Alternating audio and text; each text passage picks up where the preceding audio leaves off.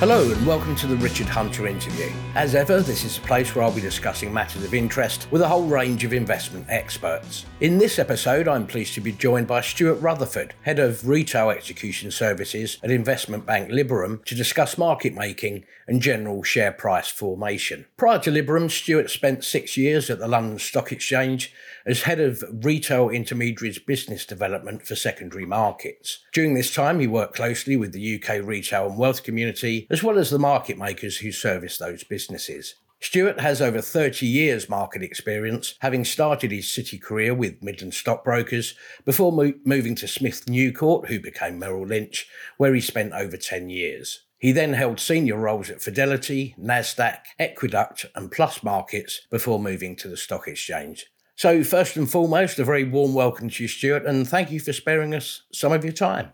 So let's start at the very beginning. Obviously, we're talking about how share prices come to be. What is a market maker, Stuart? Well, this is such an open-ended question, Richard, as you know, it's difficult. And I was trying to find the right answer to this and actually decided to dip into Wikipedia. And the definition of a market maker in Wikipedia is a market maker or liquidity provider is a company or an individual that quotes both a buy and a sell price in a tradable asset held in inventory, hoping to make a profit on the bid-ask spread or turn. The function of a market maker is to help limit price variation, which we know is volatility, by setting a limited trading range for the assets being traded. I say that's the Wikipedia definition. There are so many different definitions of market maker now. Here at Liberum, we're a market maker in 350 predominantly corporate stocks. That's companies where we look after the company, we're the corporate broker to that company. But since MiFID II, there are different definitions of market making. So from my point of view, traditional market making is where a market maker is making a two-way quote on the market. And then in the more liquid securities, the FTSE 100 constituents, you obviously have, which I'll come on to, other types of market maker who are known as high-frequency trading firms, prop trading firms. So it's a very wide range, but really they're up there to keep liquidity moving in the market, to make sure there's always a possibility to trade for investors, which include retail and institutional. So how do they set a price? Well, the simple answer to that is they're reacting to supply and demand for a particular company's shares. And that really all starts when the company comes to the market through an IPO or, in the case of Deliveroo, an introduction. So analysts will study a company and the amount of shares in issue, and they decide what the fair value of the company's shares should be. And then the market opens in that particular stock, and from then on, it becomes apparent whether the market agrees with the valuation or not by the amount of buying and selling that follows. So at some point, the shares will find a level, and then the price tends to react to news, events, opinions, and I guess rumors as well. As far as physically moving prices, this is done on the particular trading systems or front end, as we call it, of the market making firms in question. And as a rule of thumb, the more liquid the security is, the stock is, the more automated the price setting is. So in the FTSE 100 stocks and some of the more liquid stocks, it tends to be with algorithms. But in the less liquid stocks, the small caps and the AIMs, it will be the market makers manually ticking prices up and down through their trading system. It's important to note as well that if a market maker has a view, say that the share should be worth £2 a share, but they're trading at the 150 level, it would be madness to try and move the stock to that price quickly. They'll get picked off easily. So things tend to happen more slowly once the stock price settles down over a period of time. And I think from this point of view, what's important to retail investors is that to look at the prices, but to know the companies, research the companies, and keep up to date with all the news and info, which I know they do. And that's an interesting point you make, because, of course, an individual market maker may have a view on a stock, but the fact that there are so many market makers means that we get a kind of consensus price or a price in equilibrium. I'm just making the point that it's not easily possible for one market maker to disturb the balance. Yeah, and it's as we know, it's not ideal for a company to have only one market maker, and it's quite rare. So minimum of two in most cases, and obviously in the small caps, you want something like 4, half a dozen, just to make it fair. Now, we've spoken already, or in passing, we've mentioned more or less liquid stocks. Phrases which our customers may have come across as they've been placing orders is order-driven and quote-driven prices. Could you just talk us through the difference between those, Stuart? Yeah, sure. So order driven, is what we call the SETS stocks. So that's the Stock Exchange Electronic Trading System, which was introduced many, many years ago. That is done on a matched bargain basis. So there's market makers in there, but they tend to be, in effect, limit orders. So if you are looking at the market data for an order driven stock, basically you will see the name of the stock, and then the rest is all numbers, which are going to be prices and amounts. And it is, as I say, a series of limit orders in various sizes, but that probably for the more liquid stocks is the most efficient way trading those particular securities, and the depth of the book can be fairly significant, so it can go down a long way, and that is all the orders. And then at the start of the day and at the end of the day there is an auction, and that sets the opening and closing price for those particular order driven set stocks. Then quote driven, which is the old traditional way, on the LSE is known as SETSQX, which is quotes and executions. And that is a series of market maker quotes. And there, if you're looking at the screen, you will see the broker or the market maker codes and the bid offer prices. So two-way prices, we call it. And then the size that that market maker is prepared to make that stock in. And by size, we mean number of shares. Number of shares, yeah.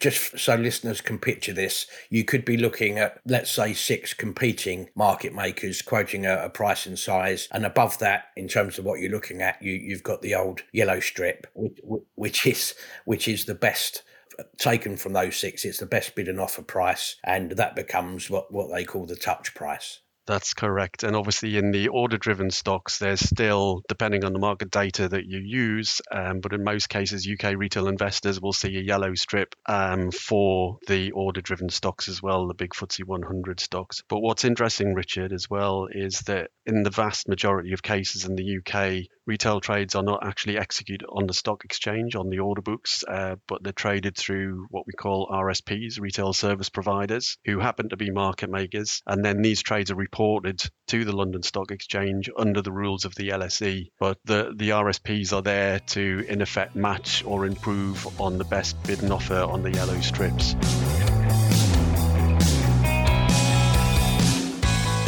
I think we've partially covered this question, but what sort of stocks do market makers make prices in? Well, in the UK, the market makers tend to be associated with the mid and small cap and AIM securities. But as I've said, you also have different kinds of market makers in the more liquid securities. In London, these firms tend to be called prop, proprietary, or HFT, high frequency trading firms. And actually on the stock exchange, just to quote some numbers, there's almost 4,000 set securities, order-driven securities. Though many of these are exchange-traded products, I think it's becoming more and more popular in the retail world and basically globally. ETFs, quite an important part of the structure now. So with ETFs, there's multi-currency lines. So in most cases with an ETF or an exchange-traded product, you'll have dollar, sterling, and euro prices. So that bumps the number up. And then SETSQX, the quote-driven securities, there's about 1,000 of those trading on the London Stock Exchange. Okay, and what sort of influence do you think market makers can have on market movements? Are they the sole reasons why a stock might move? I think in the small cap securities, Richard, I'd say quite a lot of influence in the market as such. The market will tend to focus on the company's brokers. So, for example, with Liberum, some of our corporate stocks, we obviously have a relationship with the company, with the investors, which could be large institutions or retail investors. So somebody who wants to do a large trade in a corporate stock of the likes of Liberum is likely to come to Liberum because we know where the stock is and the buyers and sellers are likely to be. What's interesting, because I know this is aimed at your customer base, in a lot of cases with smaller companies and especially investment trusts these days, retail investors can be a large percentage of the share register. And that's why it's important for retail investors to have a say. And I know that's something that Interactive Investor are actively encouraging these days, which is great. It's great for everybody. In the liquid large cap stocks, then market makers have some influence, but not to the same effect because there's a lot of limit orders in there, which obviously have to be input through member firms of the stock exchange. But yeah, it's a much wider range and mix of orders that are going in there. Just going back to what we were talking about, quote-driven securities, I think our customers will be interested to know. We mentioned that competing market makers will be displaying a price and size. Just taking up the size part of the equation, in other words, the number of shares up to which they're immediately prepared to trade. How do they sort of decide on what the size is, and what happens from a retail investor's point of view if you want to deal outside that size, i.e. higher?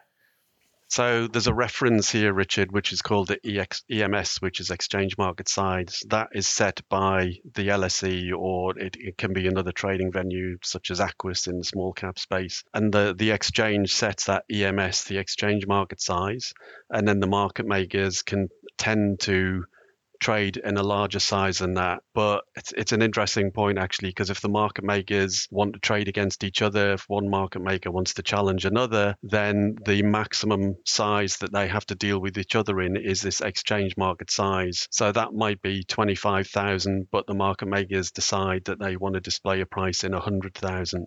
Now, the market makers in the quote-driven stocks, the smaller caps, are there to support liquidity and prevent, an element of volatility. So you can trade in a larger size, but the price will tend to widen depending on the risk taking on. So if a market maker wants to buy stock and you're a seller, then you're likely to get as close to the bid price as you can imagine. But if they're a buyer and you're trying to buy them, then obviously they may push the offer price out the other way, because in effect, when they're selling the stock from you or buying the stock from you, they're on risk to a degree.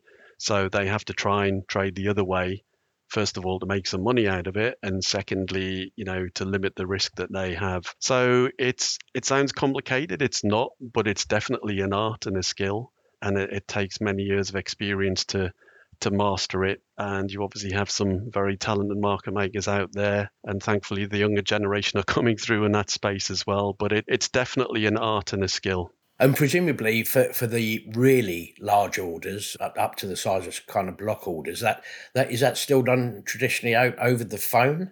Yeah, there's a lot of functionality out there. Certainly Liberum, we have a product called T-Rex, which is by and large trading at the mid, and that's available to most retail stockbroking firms. They can come through us. But indeed, you can't just trade a big block of shares immediately. I'm not saying you can't do it.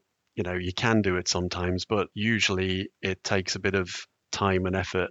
So they will tend to work orders like that, but it will be a block. So if a big institution is looking to place a block of shares, the sales traders, the salespeople at a particular firm will probably start contacting other institutions and other holders of the stock on the register to ask first if they're interested in buying the stock, or indeed selling the stock if it's a buyer on the other side. So it takes a bit of time, but yeah, block trading is in the liquid stocks. Blocks I think it's sometimes called dark trading as well. It's probably the most familiar term for it, and that is becoming more and more prevalent. But in the small caps, as you say, you can't always shift a block of stock very quickly, so it takes some time and effort to do that. And finally, Stuart, what are the secrets, if any, of kind of market making in stocks? And I'm sure over your X number of years experience, you might have a couple of anecdotes to that as well. Well, I'd say the response to that, Richard, is there's no anecdotes because it's a secret.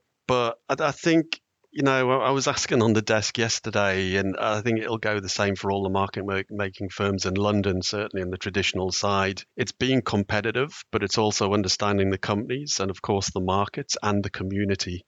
It's working with the broking community in the UK. There's an old boss of mine many, many years ago, and I'm sure he won't be listening to this, but yeah, he had an adage that everybody has to make a crust in this business, and it's absolutely true.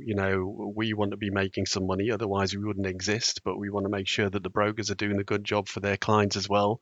And the clients are getting good prices, and obviously the regulator ensures that best execution ensues in that case. But it really is knowing the companies, knowing how the market's going to move. Yourself, because you were involved many, many years ago when I first met you. There's a lot of reading the news, looking at how the macroeconomic what's happening in the market, in effect, to see where the market's going to move. So there's a lot involved, but it's not a dark art. It just needs research and time. But it's definitely knowing the community and being competitive. Absolutely fascinating. And I'm sure we could go on for hours, Stuart, but unfortunately we've run out of time. So thanks very much indeed for sparing us some of your time. That's Stuart Rutherford, Head of Retail Execution Services at investment bank Liberum. And I hope, apart from those valuable insights, it's been something of an education for our listeners as well. And indeed, thank you for listening. Please feel free to like and subscribe. And of course, you can find much more by the way of investment insight and ideas at ii.co.uk. I'll be back soon with another Richard Hunter interview. Bye for now.